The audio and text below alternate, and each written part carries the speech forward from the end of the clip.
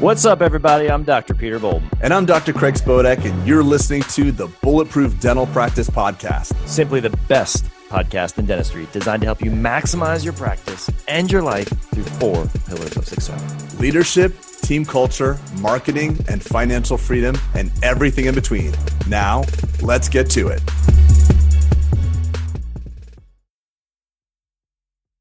Welcome, everybody, back to another episode of the Bulletproof Dental Practice Podcast. It's Pete and I here today with a dear friend, Dr. Clifton Cameron.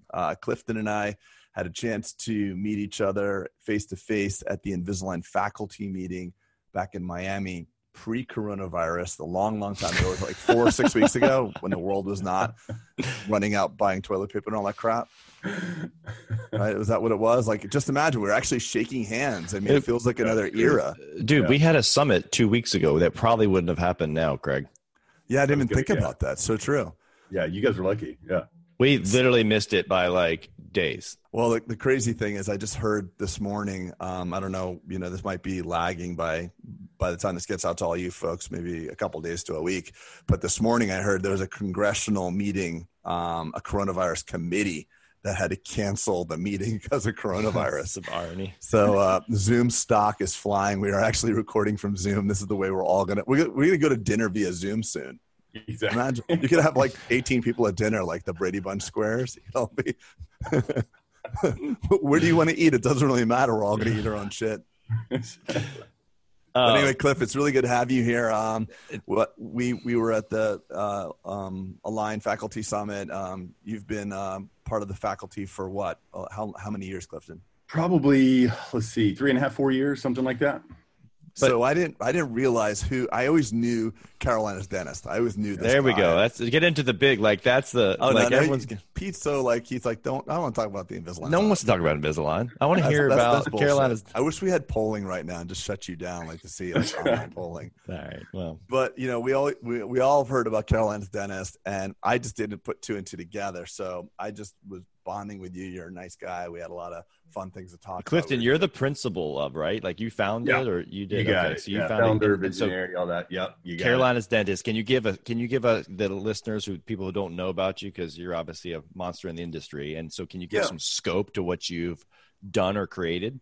I appreciate that. Yeah, no, it's been fun. So about 6 years ago, me and a buddy, Eric Roman, co-founded Carolina's Dentist in North Carolina, a little small metropolis south of Raleigh called Fayetteville. And very quickly we grew 1, 2, 3, we got up to 7 locations, and we got all the way up actually to 17 locations in North Carolina. And for us, it was really founded on those principles. Hey, what are our core values? Establish this. And it was also founded on what we knew, what we did not want to do. And that was really clear based on, we came out in the 2008 financial meltdown, similar to the stock market right now, what's going on with coronavirus. And we actually joined up with a, very traditional corporate-based DSO. We learned so many good things, but we left a lot of those kind of things that we could bend the walls of the corporate box, but we couldn't totally break through. And some of those things, most importantly, were a true partnership and ownership program built for our dental leaders. And so we left that behind, kind of shouldered on a ton of debt, and came out just gunslinging and, took a ton of risk, very cavalier in the marketplace. And by the grace of God, it worked out. So here we are. So many questions right here, Craig. I got to jump into this. All right. So you went from 7. Mm-hmm. So when did you get out of school? So finished up at VCU in 2008, did a 1-year residency, and then, finished at VCU 2007 and 2008 residency, and out associate, rocking and rolling in 2008. Oh my God. I love the timeline, bro. The fact that this was just 6 years ago. Is this it's hard when by the way, Pete, when you listen to this stuff, it's hard not to think of even like what you've created or what I've created and be like, what the fuck are we doing, man? Yeah, it's a joke. We've been snoozing. We've been feeding molasses. Yeah. So it's just interesting because we got people that are listening to this, like just thinking about opening their first practice, or maybe just struggling to keep one open. And then Clifton's probably got people like, damn, I'm the small fry. He's hobnobbing with, you were supposed to be at ADSO right now. Right. Yeah. And how many locations are you at now, Clifton? So we just actually partnered with a group up in Virginia. So 17 in North Carolina, and then we added 25 in Virginia. We actually brought on some outside investment group called Alpine Investors out of San Fran, which has just been phenomenal to work with. So overnight, we're now at 42. And, I love y'all. Was that just was that a merger or an acquisition? That was merger. Yeah. Okay. Yeah. And so the cool thing with that is like, I love y'all's analogy on one of the previous podcasts about kind of this DSO changing landscape and the hotel analogy. Whereas 10 years ago, right, there was like the Holiday Inn and the Ramada and all that. And now, we're starting to see docs starting to look and say, wait a second, all right, things are moving this way, but what are some of the things that have to be true for me to take this leap?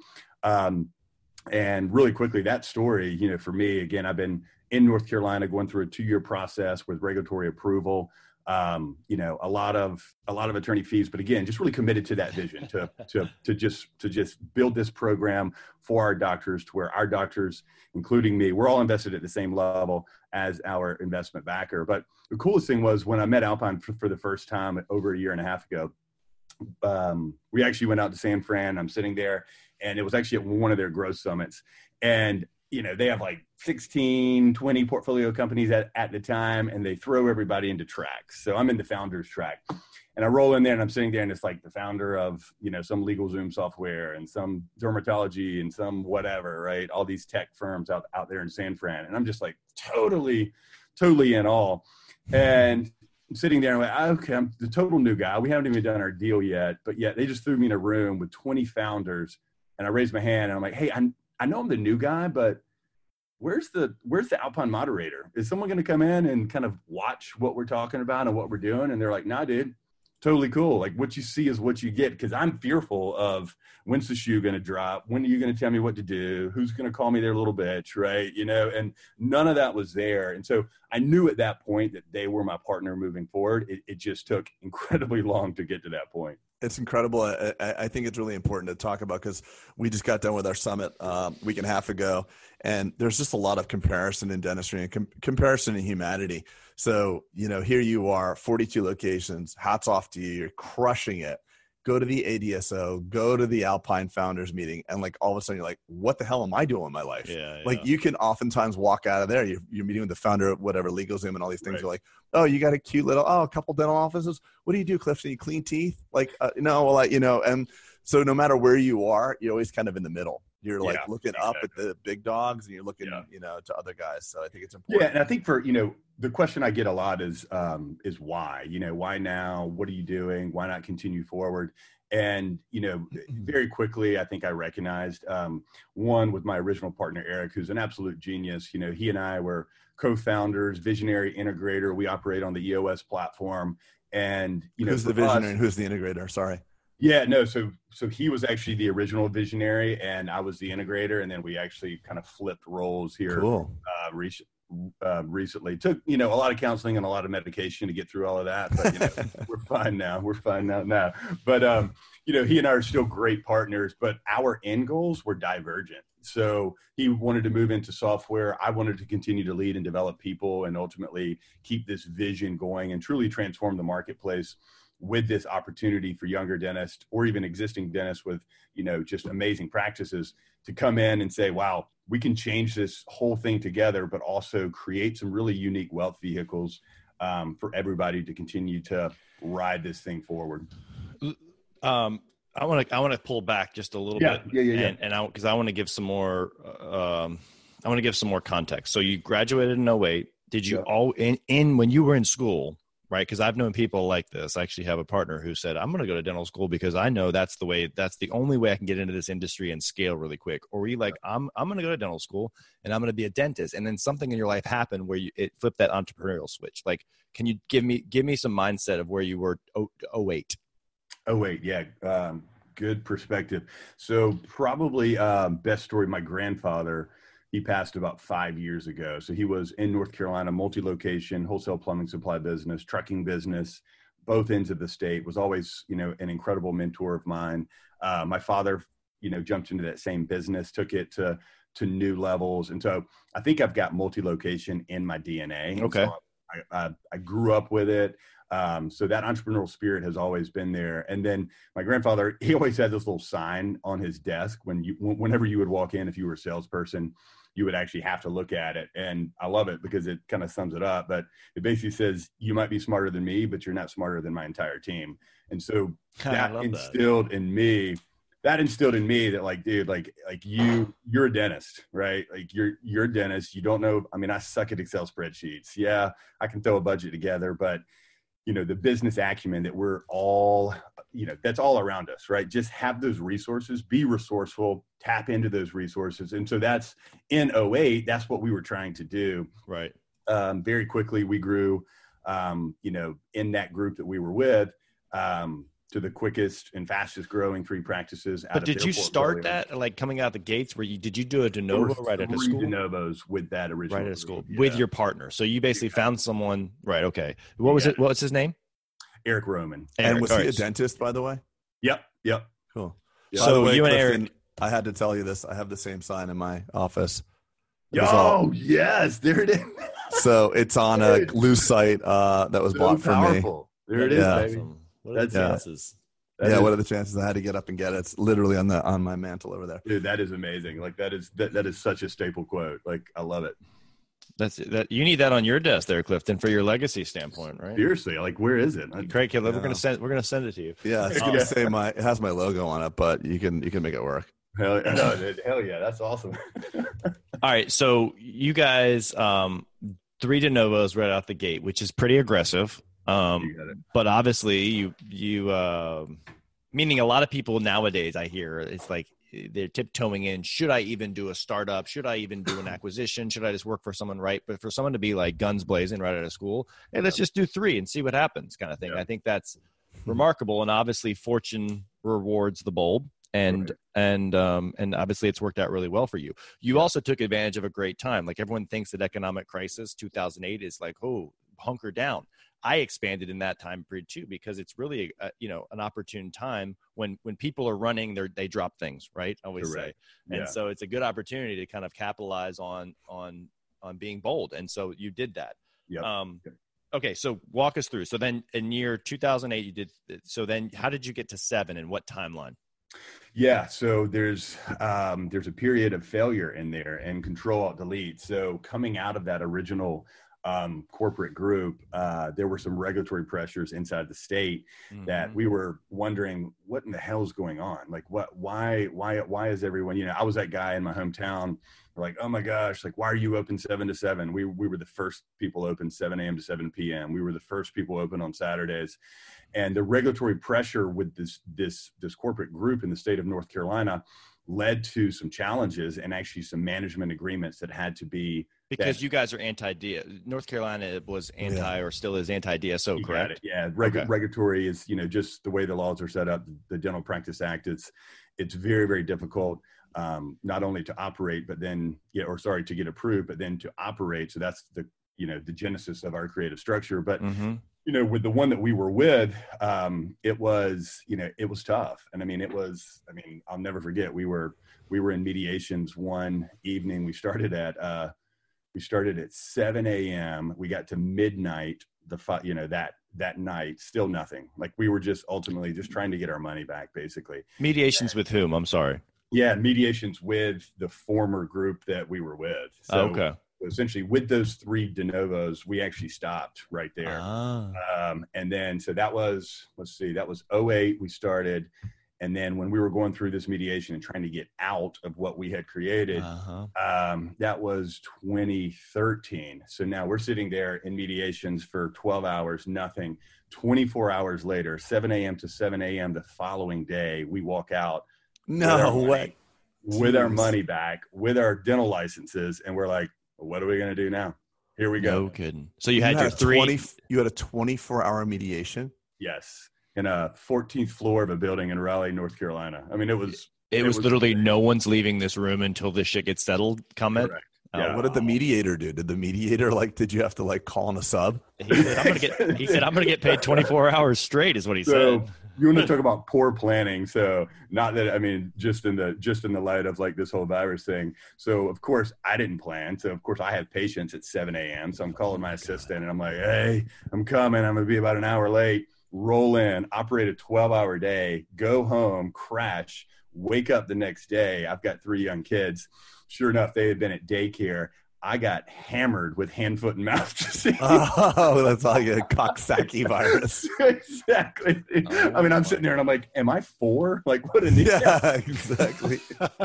So, you know what it was? You didn't change your diaper the whole time. That's what it was. Exactly. Yeah. So laying in bed, absolutely dying in pain because I couldn't eat. I lost like 12 pounds. I had about 3 days to reflect on what happened and then, really get committed and dive in and say, all right, this is what just happened. Take the positive out of this experience. I mean, it definitely wasn't that point of like rock bottom, but it was that point of we have got to jump on this and totally crush it. So as a result of everything that happened, we overnight had to open 3 practices because ultimately we knew that, it was our reputation. It was our patient population. We had patients that wanted to move over with us. And so we took advantage of that opportunity and built Carolina's Dentist. Of course, we had already established the brand and kind of everything that we wanted to do. I think the greatest compliment is establishing that culture, who we are, 100%, not by solicitation, but 100% of the doctors that were working with us at the time were like, dude, we're with you. And it was such a great compliment. And it was that moment that I recognized, you know what, this ain't about me, right? The arrows had been pointing in for those first 4 to 5 years because I was a grinder, right? I was that guy. I was trying to pay off student debt. I was trying to do this. I bought a house. I got married. I had kids, all this stuff. And then I was like, all right, laying in bed in that one moment, I was like, nope, arrows are pointing out, baby. It ain't about me. It's a bigger, this is a bigger mission. This is a bigger purpose. So was it at that point you're like, all right, screw it, let's burn the boats. Like okay. So that was, and see, it's just amazing. Like you have these crises in your life and then you look back, you're like, that was the silver lining. Like that was the turning point where you actually like, and you can, for whatever you can believe about divine intervention, but I think God puts something in your plate sometimes that makes you like reflect and be like, where am I going? And if it hadn't been for you getting sick, you probably just kept churning, right? Yeah. You probably, I mean, I don't know this. I'm just kind of hypothesizing, but you probably would have been just kept churning and gone the next day and churn and like tried to hustle your way. But you had to sit and reflect and reposition your GPS for where you wanted to go, which you got it. Dig that. I like this. Yeah. Well, you got a well-worn path and you just go down that path and something happens. I mean, I remember we had a podcast guest, I think it might have been Scott Luna. I can't remember if it was him or not, but he broke his hand or did something, there's always some sort of precipitating event, like some sort of disruption.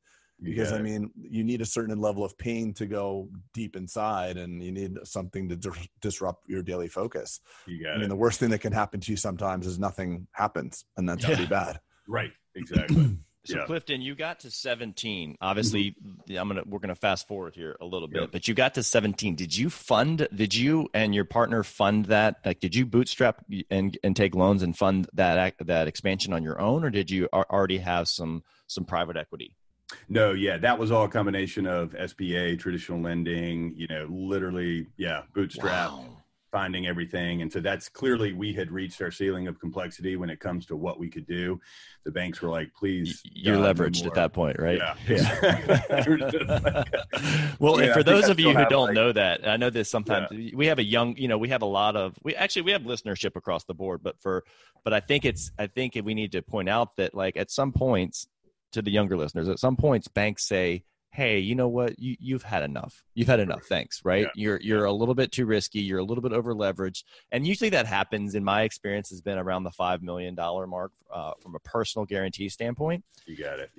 And then you have to go into a different level, which is like a commercial lending, which banks will let you do if you can prove that you've done, and I've kind of transitioned to that myself, but it's very it's a scary time because you start thinking like, holy cow, like, if we have a coronavirus, if we have a, 2008, like what's going to happen because I'm over leveraged. You got it. Maybe not over leveraged, but you've got a big lever, let's just say. Yeah. Right? Yeah. Well, as long as everything's moving forward, the machine's moving, it's fine. But the machine has a little hiccup, things get tight.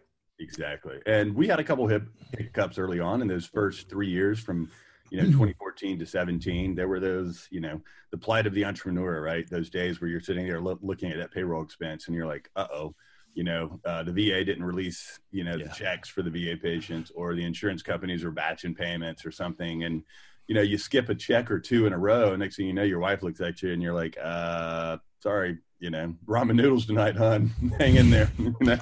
And that's, I'm glad you bring this up, Clifton, because it's so much. People see you now and they think, oh, God, I wanted his life, but, and I want where he is and all this stuff. But they forget, like, I was actually talking to my daughter on the way to school the other day. I was like, Amzie, she said something about employees versus owning. And I said, you know how many times I've gone without, quote unquote, a paycheck? Yeah. And a lot of times, like, it's scary, exactly. Not for 1 month or 2 months, for 6 months sometimes, right? Yeah, and it's the plight of it. And then sometimes you do get the big paycheck, right? And so it's ups and downs and woes. And she said, well, why don't you just, that doesn't seem very safe. You could, and I was like, yeah, if I wanted to save, right? Like, anyway, the point was, I definitely, it's good to hear someone of your stature that you have your bruises and you've had those ramen noodle nights, because I think we forget in this Instagram world where everything looks perfect all the time. We don't reflect on the fact that look at what it took to get here, right? Yeah, you didn't land on top of the mountain. Is my point. Is you climbed there and you had a lot of ramen noodles on the way up. You got it. That's like one of my mentors said this, but he was like, his point was, he was like, character is the ability to make that worthwhile commitment once the emotion of making the commitment is past. So it's like, it was great laying in bed, like coming up, getting healthy, all that kind of stuff after a week of, sitting there wondering why I'm an infant, and be like, I got this, like fired up and good to go. But you hit that first hurdle and that second hurdle and all that. But I mean, that's a true test of your character, to say, hey, you're committed to the vision. You're committing to, solving the big problems in dentistry with partnership and reimbursement and retirement and all those things. Now, what is the true path forward? Like, because you've got to stick with it, because it's not all rainbows and fairy tales. That's for sure. Finally, the Bulletproof Practice Book is out on Amazon. Craig and I have distilled down our experiences in dentistry over the past 20 years in our true to form, unfiltered fashion that y'all have come to expect from our podcast. We talk about our victories and our bruises, and it's 132 pages of vision, leadership, marketing, and even just life as a dentist, and it's meant to entertain you. So we hope you'll support us and grab a copy on Amazon today. Thanks, friends. I think the biggest thing that you stumbled upon in the what fueled your growth, of course, you have intestinal fortitude and you powered through it. But what you said, the arrows pointing inward and outward, if you have a big enough reason why, you can accomplish anything. And I think the reason why we run out of fuel and many times is we make it about ourselves. And when it's about yourself, it's easy to quit. It's easy to say, oh, screw this. It's just getting too much. I can't handle it. Let me go do this. When you have a bigger reason and the fact that your arrows were pointing outward and you were doing it for other people, it gave you the power to say, this is not just about me. I have a mission. It's greater than the position that I've been put in charge of. So I think that's huge. And I think people gloss over that. Yeah. I remember when you said that at faculty meeting, and Dr. Rick Mars took that mission over position to another level that we'll leave. Yeah. Let me just kind of talk about that for a second. We were in this faculty meeting and everybody's talking about, and there's hygienists and dentists. It was a breakout session of RDHs and docs. And we're trying to figure out like how to get hygienists to do more scanning. And everybody's kind of, even the hygienists, or someone was like, one of the hygienists was doing this thing with her head, like the TR, like I didn't know what that meant. She's like, exactly. I'm like, what does that mean? For those of you that are just listening and not viewing us, she was kind of pushing like with her hands, like a halo around her head. I'm like, what does that mean? And she goes, hygienists have their tiara on. We don't want to upset the princesses. And it was a really interesting dialogue because these are the faculty members that are teaching other docs, and we're the faculty. So we brought up this, when a hygienist and when a person knows their mission versus just their job or their position, life is a little bit more rewarding. And that's exactly, if your mission as a hygienist is to, take the very best care of a patient and have them invest in their oral health, you'll be able to do much more than if it's just like, I'm here to just scrub teeth or be a gum garden nest or whatever. Yeah. So I think, we talked about that, but I think it's just really important that you had that revelation. That's what I think. It's true. Yeah. Because that's what you're right. That is what's going to fuel you. If it's just these artificial, like Craig said in our summit, like if it's just about bottles and models, like that's not sustainable as a mission. Exactly. I didn't give much context to that, bottles and models, but you know what I'm saying? Like some people are hustling to get to the beach to sit there or to get to buy a yacht so they can, like it's those are shitty goals. Those are shitty goals, and they're not sustainable, and they don't last when life shoots the arrows at you, right? Correct. And they're never fulfilling either. So Clifton, what's your, like, now that you're on this post merger, you got 42, what's your new mission? Like, do you have an idea and a consolidated just a statement? Craig, hold on. Can we put a pin in that for a second? Because we're getting through the evolution, right? I'm trying to draw the storyline. But I want to see what's driving him now. As I listen to a story, I want to know what's driving him now, because obviously it's different. There's no ramen noodles right now, I would imagine. Correct. Yeah. No more ramens. Definitely stepped up to macaroni and cheese. So. Oh, that's awesome. Annie's macaroni and cheese. This podcast brought to you by. But no, yeah. So I think, again, partnering up to bust through that financial ceiling. Certainly, I wanted to continue the growth, but really the mission now is, John Maxwell says everything rises and falls on leadership. So for me, it's actually creating some really unique learning management systems and leadership development stuff for our young docs coming into an organization that is, built around the WOW patient experience with all the, iTeras and Cerax and Prime Scans and Prime Mills. And, so we have all those like bells and whistles, but ultimately my mission now is to build confidence inside just a badass group of doctors that ultimately can do everything for their patients and really impact. Our goal is to impact 500,000 lives annually inside the state of North Carolina.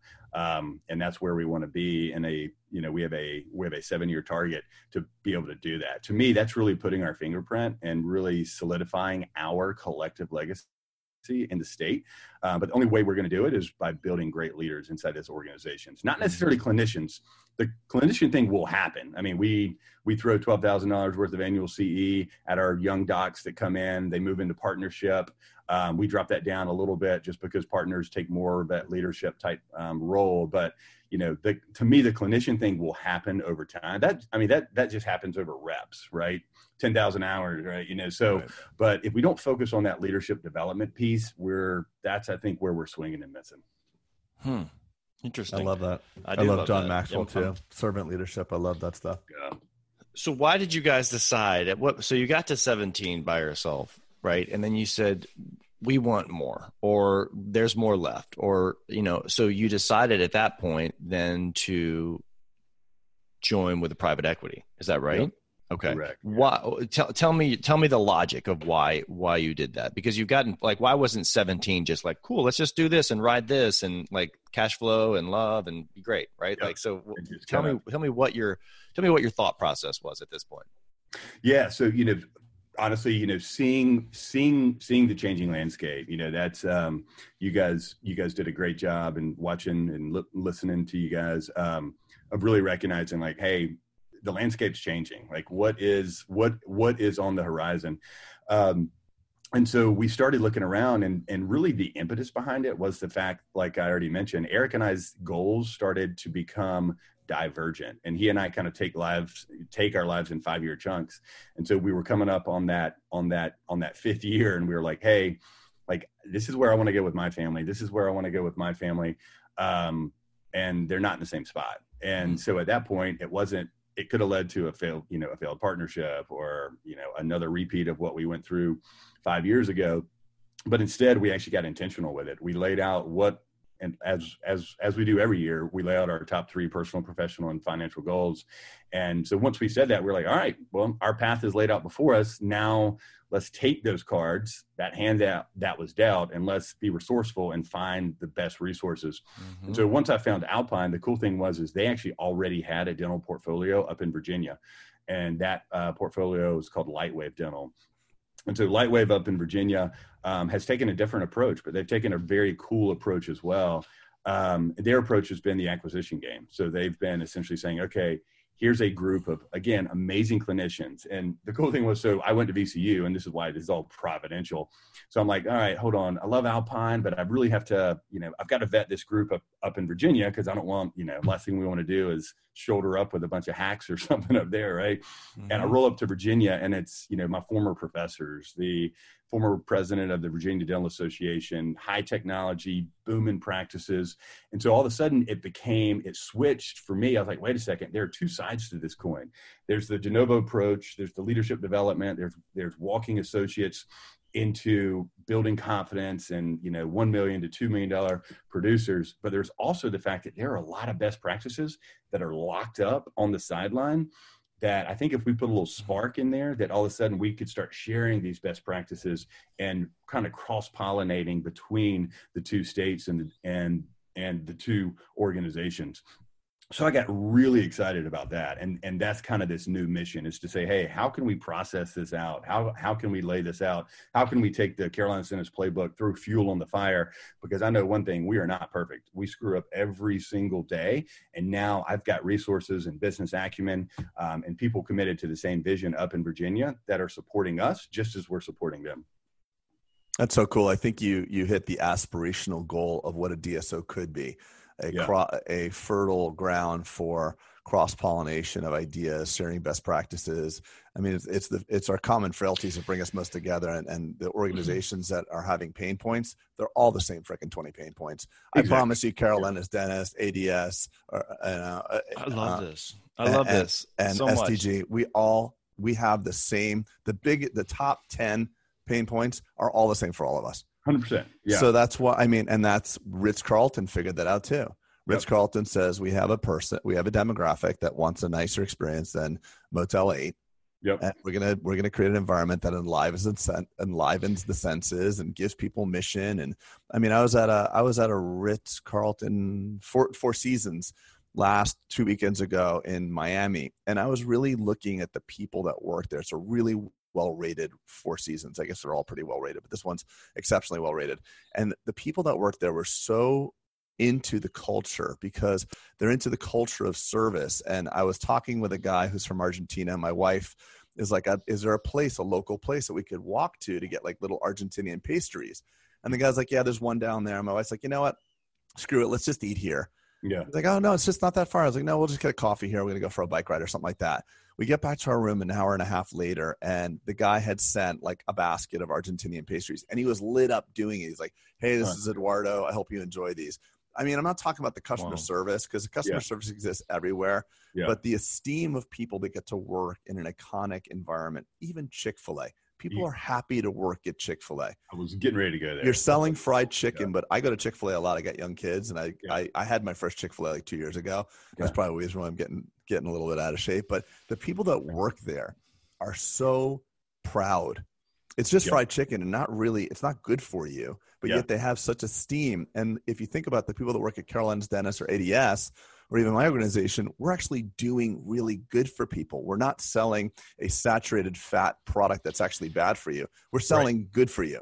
Correct. So you got it. That's actually, so I actually had one of my employees who doesn't like change, who's been with me forever. She's like, another location? She's like, why? And I said to her, look, because of all the things you mentioned, Clifton, like the patient experience, the best practices, the excellent clinical care, I was like, it's our duty.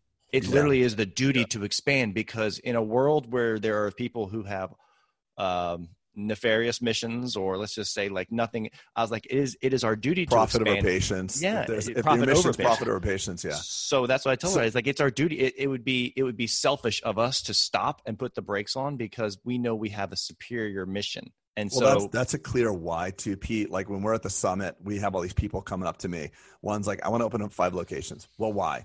Well, what do you mean why? Well, I want to sell it. And I'm like, well, what are you going to do then? Well, whatever. You can hear very quickly when their mission starts talking about, I want to get 10, I want to pump it up and dump it. I want to pump and dump it. Right. Or I talked to another, pump and dump. That's not what you're thinking. We've all been through that. I mean, that's in stocks, that's in crypto, and that's also in breastfeeding. You're right. Exactly. Craig. I get it. Right. Exactly. Yeah, exactly. Getting out with the wife. I was thinking something different, but we won't go there. And then there's another mission. I had this other young lady came up to me and was like, I want to open up another location. And I was ready to like find out what our why is. So I'm like, well, why? And she said the exact why that you said, Pete. I grew up in this town. I love this town. There's not a lot of really quality dentistry here. And I just need patients deserve another location of us. We want to help those patients. So again, arrows pointing out. I'm going to capitalize on that like little saying. Not arrows pointing in, and that's a mission that's sustainable. And if you can, we always preach. So our whole new patient experience is built around the concept that our patients are going to forget what we said, but they're never going to forget the way that we make them feel. Mm-hmm. And creating that feeling, creating that just experience, that wow factor, that Ritz-Carlton type setup. Again, are we perfect? Hell no. But it's our duty to be able to say, hey, if we have the resources and the business acumen and now the investment to be able to do it, why the hell are we not going to do it? Let's talk about you actually, I remember you telling me that you walk, the doctor goes out and gets their patient, correct? Yeah. Can you tell me that? Work, one of my mentors, again, I think the three of us and many of us on this that are listening, it's all about resources and mentorship. And one of my great clinical and dentist mentors is Dr. Paul Homily with his case acceptance program. Yeah. So he's making it easy for patients. Legend. The best I've ever been in dentistry, I think. Absolutely. Yeah. In terms of verbiage and just, sorry to interrupt. I didn't know that. That's cool. I'm glad to hear you say that. He's the OG of like amazing patient benefited verbiage. Oh, he's amazing. He's unreal. And he's Let's get him on the podcast. Yeah, I'd love to. No, definitely should. But he's even got speaking programs, and that's actually how I got into the whole Invisalign thing. I actually went through a speaking program, and I was like, wow, this is great because it's helping me professionally from that leadership perspective. But Paul's program and book, he's got a learning management system that we work together. I've done a lot of betas for him, and really, we collaborate on a lot of stuff. But his whole thing is about the meet and greet. Creating that wow experience to where that patient, literally at 6'5", I'll walk on to the waiting room, and I'll never forget the first time I did it. I walked out and, the waiting room's full, and they're looking at me and they're like, oh my gosh, Dr. Cameron, that patient must have not have paid their bill. Big man's out here, right? Like, oh Lord, they're in trouble. But no, it was literally just like, hey, how are you? I'm Clifton. Listen, I'm going to be your dentist today. Thank you so much for choosing us. Listen, I can't wait to get to meet you. Come on back, follow me. And we sit down in a non-clinical area for about 5 minutes. And again, like I want to hear what's important to them before I tell them what's important to me. Or my hygienist 6-point probes them on every tooth, and they're sitting there an hour later wondering like, why? I just want to fix this one tooth for this wedding this weekend. I'll come back for everything else. Or maybe they want everything done today. But again, it's giving that patient that feeling of being heard and understood, which creates those raving fans. And again, they're going to come back, right? Life's going to get in the way, but when it does open up for them, and we've treatment planned a $20,000 treatment plan or an Invisalign case for malocclusion, they're not going to go down that rabbit hole of Smile Direct Club or these DIYs or all these things that are coming in, because they're going to know that, hey, I had the awareness and now I have the responsibility to talk to you in a way that created this influential experience, and they're mine for life, right? So that's also a rewarding effect. I love this. And the funny thing is the people that get it wrong, the dialogue of the people that get it wrong make it all about the patient. I'm on Facebook chat rooms like we all are. Like, oh, freaking No, I'm not on any of those, Craig. Well, I'm exposed to people that are, coming to me and saying, oh, you know how patients are, and this is the way, patients don't care. And no one, as soon as you start commoditizing the patient and treating them like they're the enemy, that's your demise. So the language you're using when you're like, how patients are, and people don't give a crap, and the whole industry is going, that thought is the precursor to your failure. Right. Exactly. Yeah. So no, it's kind of like you start catching yourself like that. Yeah. It's kind of like I was on another one of your podcasts. It was funny, right? I mean, it's so easy to talk about millennials and be like, oh, they're stuck in their parents' basement, they're never going to get out. But yet 100% of the dentists inside Carolina's Dentist, which is 54 docs, I'm the oldest doc at age 40. So we have a company of millennial docs, right? So you have a choice. Are you going to bash them and say that they live in the basement, or are you going to tap in and truly give them their purpose and their why and get them on the boat all rowing in the same direction? So you're exactly right. Patients are our fuel. Our docs, our leaders are our fuel. So let's create something unique for them that can change the marketplace.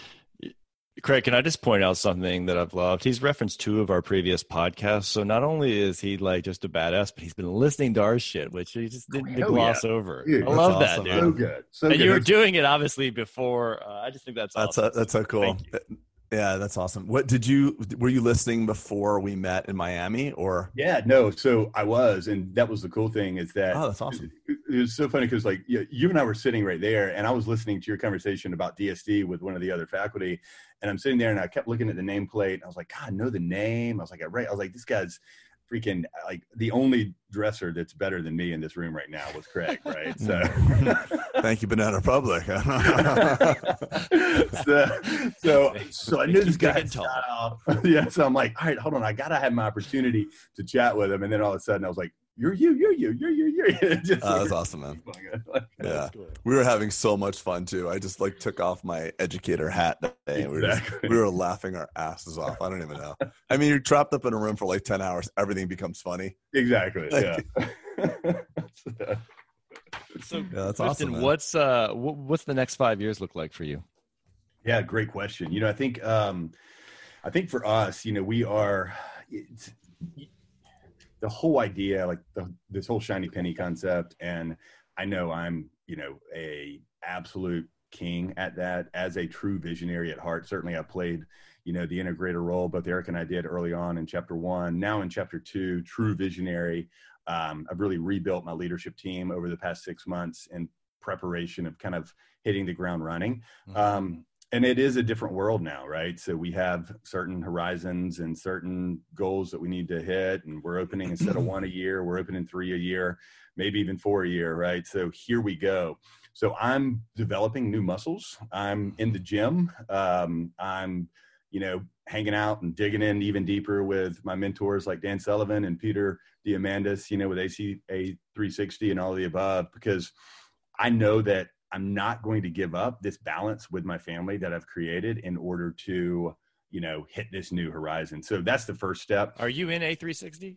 So I'm in strategic coach. So I'm not in A360. With Dan Sullivan. I have been in one of the summits before. That's another question I get a lot is like, what are your resources? Probably my top 2 are EOS, Traction by Gino Wigman. That's the operating platform for the company. We're actually taking that up into the Virginia group, which is like really cool. Mm-hmm. And then that's that kind of big picture. That's how we operate. And then personally, coach keeps me grounded, right? Through Dan Sullivan and which is kind of like a mastermind. You got it. Yeah.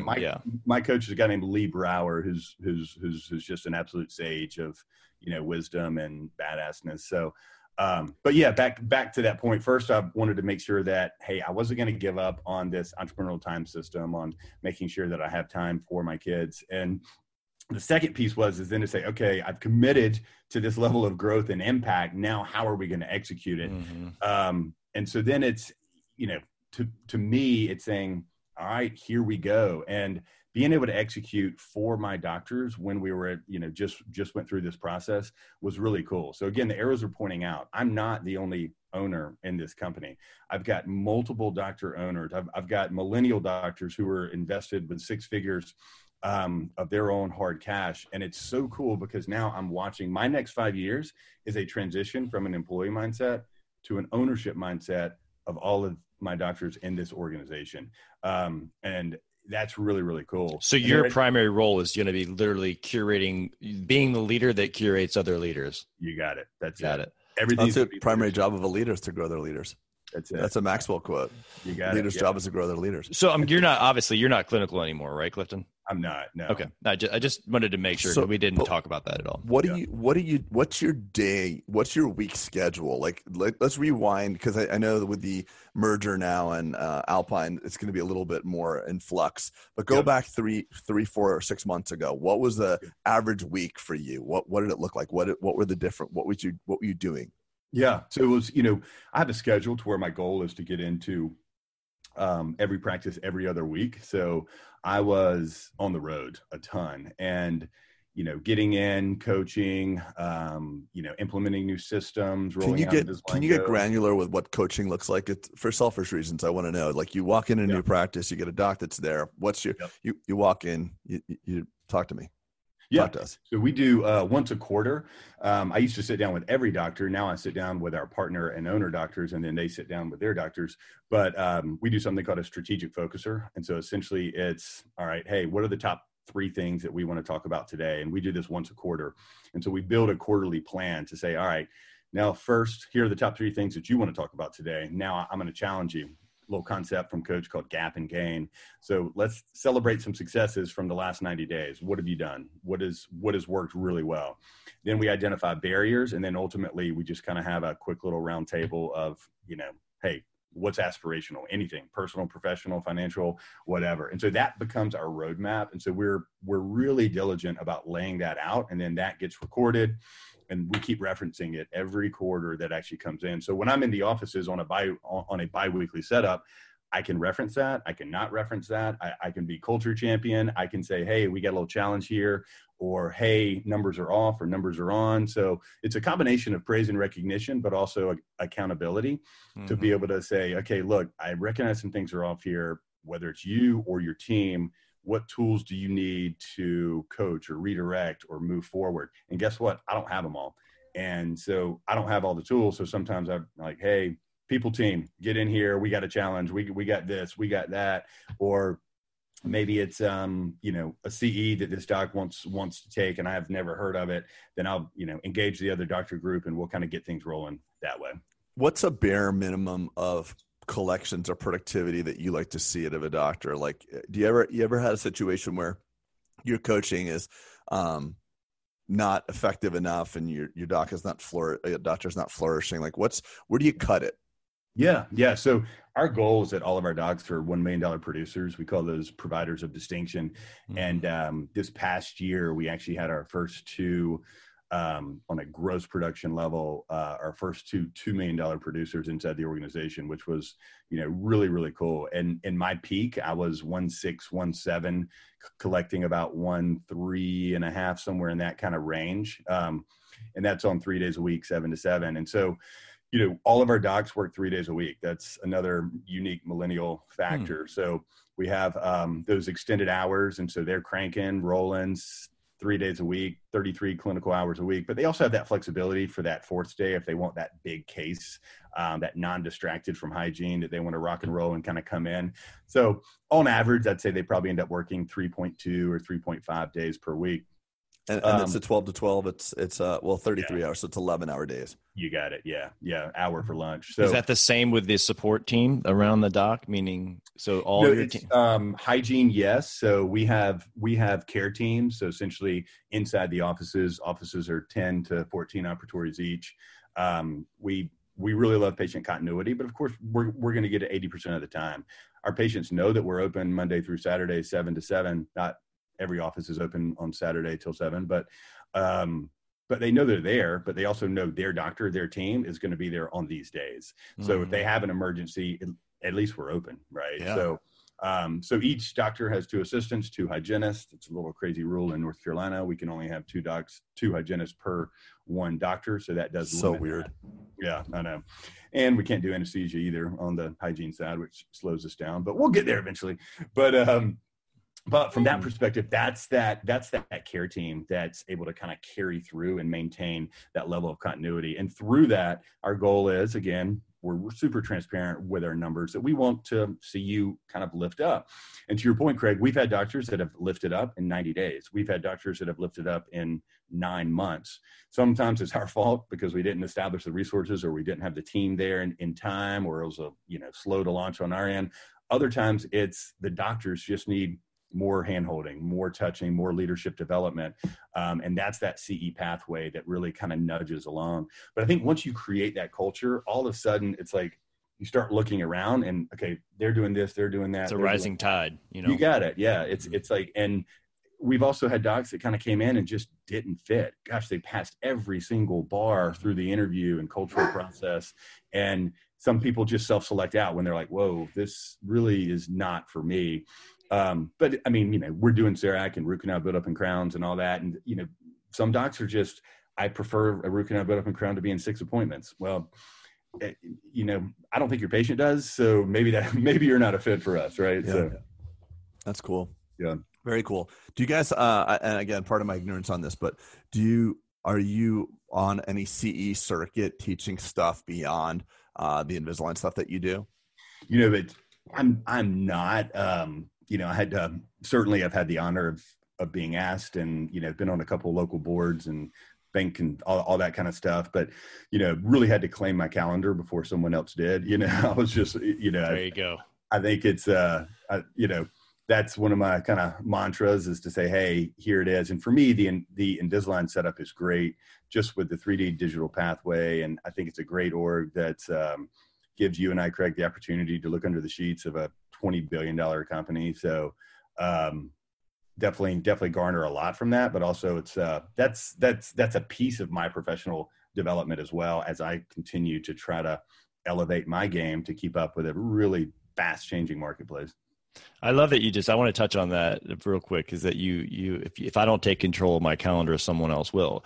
And that is the thing, as entrepreneurs, as you get more and more, people want more of your time. And it's the only scarce thing you have. So like, I have a saying that I have a mastermind group of men that's kind of, we have a saying that if it's not a hell yes, it has to be a hell no. Like, so I'm sure you get asked for all these things. Can you take this meeting? Can you do this? And sometimes you're like, oh, I don't really want to.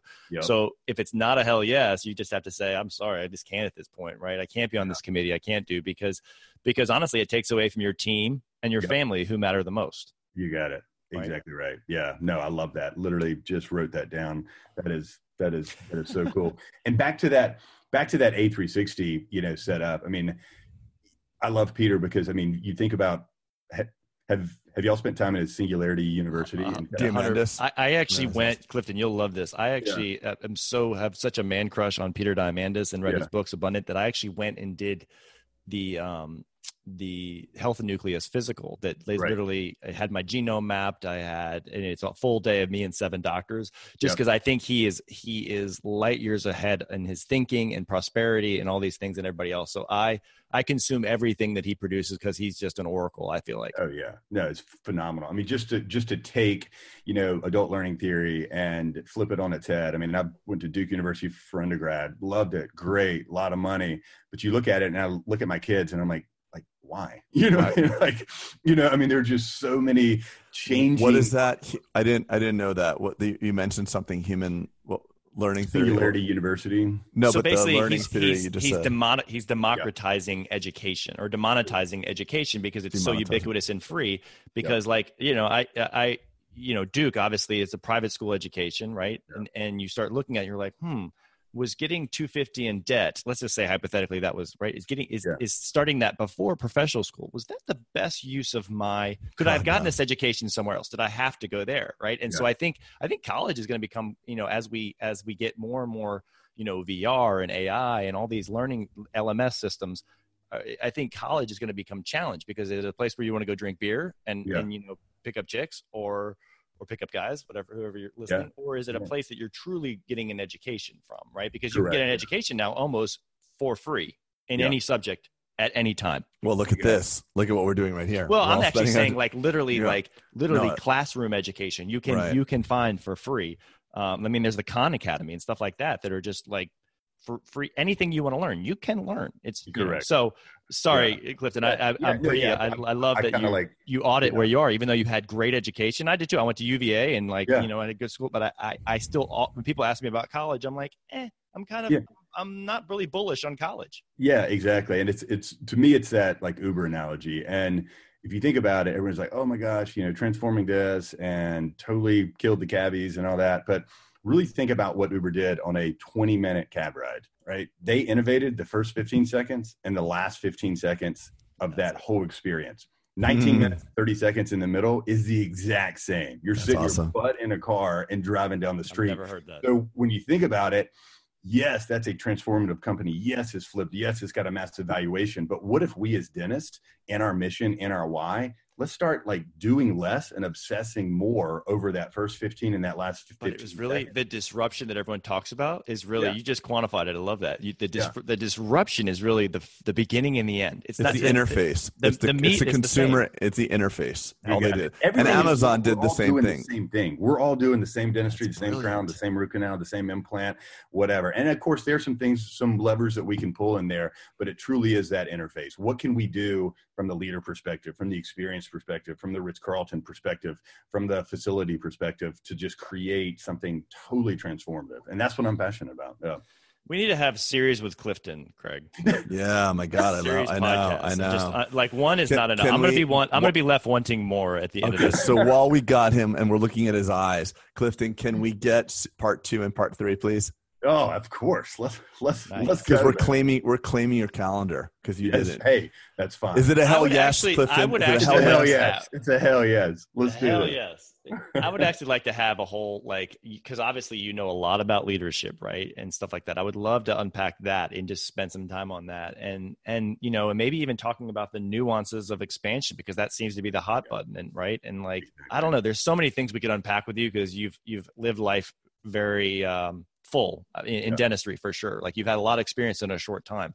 Like Craig and I are like, what the hell have we been doing since 2000? Right? You guys are freaking monsters. So. Well, thank you. Thank you. But I'm saying that you compacted a lot and you burned the boats. And I think that I think our audience, and I could learn a lot from you. So we're committing your hell yes calendar to making sure you come back on. Yes, I'll do it. We'll grab Paul Homily. Make sure we get him on there too. Actually, can you make an introduction? I don't know how to get in touch with Paul. I've thought about that before. I would like to get an intro for him. Because Craig, he's a giant. He's the OG. I'm telling you, he's the OG of communication. Yeah, and I'm going to task you to get Peter on here too. Like, got to do it. Wait, if you can get Peter on here, literally, Diamandis. I don't know what I can do. With him.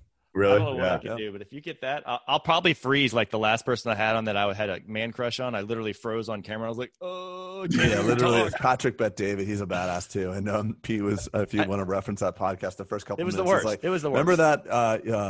I'm going to show my age here, but remember like Miss America, whatever. She's like, and the Iraq, and the children, and the education, like the Iran. I was like, Pete, what the fuck is going on with you, man? I gotta snap out of it, brother. It's weird. I don't get starstruck, and then I all of a sudden was like, oh, I love this guy. His eyes. So maybe I won't partake in the Peter Diamandis interview. Clifton, I'll let you be the guest host on that. Oh, beautiful. Oh, game time. Because Craig never falters, and I'll be like, I'll just ruin it. So I'll. That's right.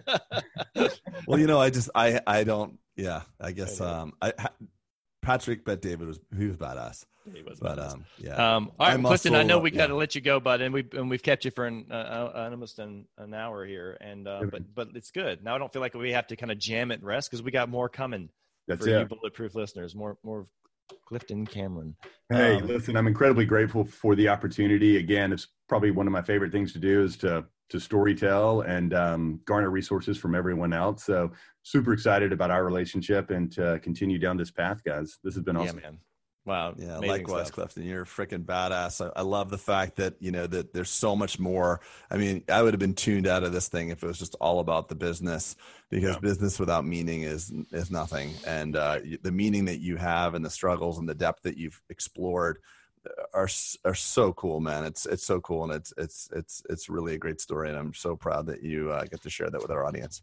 100%. Yeah, man. Appreciate it, guys. All right, everybody. Thanks for tuning in, and we'll catch you next time. See ya. All right. Thanks for listening to another episode of the Bulletproof Dental Practice Podcast. If you got any value or insight from today's episode, we're going to ask for your help. First, review us on iTunes. It creates awareness, helps others find us, and it literally takes like 5 seconds. Second, if you want to stay in touch with announcements and updates, text the word Bulletproof to 33777. That's 33777. We promise not to bombard you with any spam text.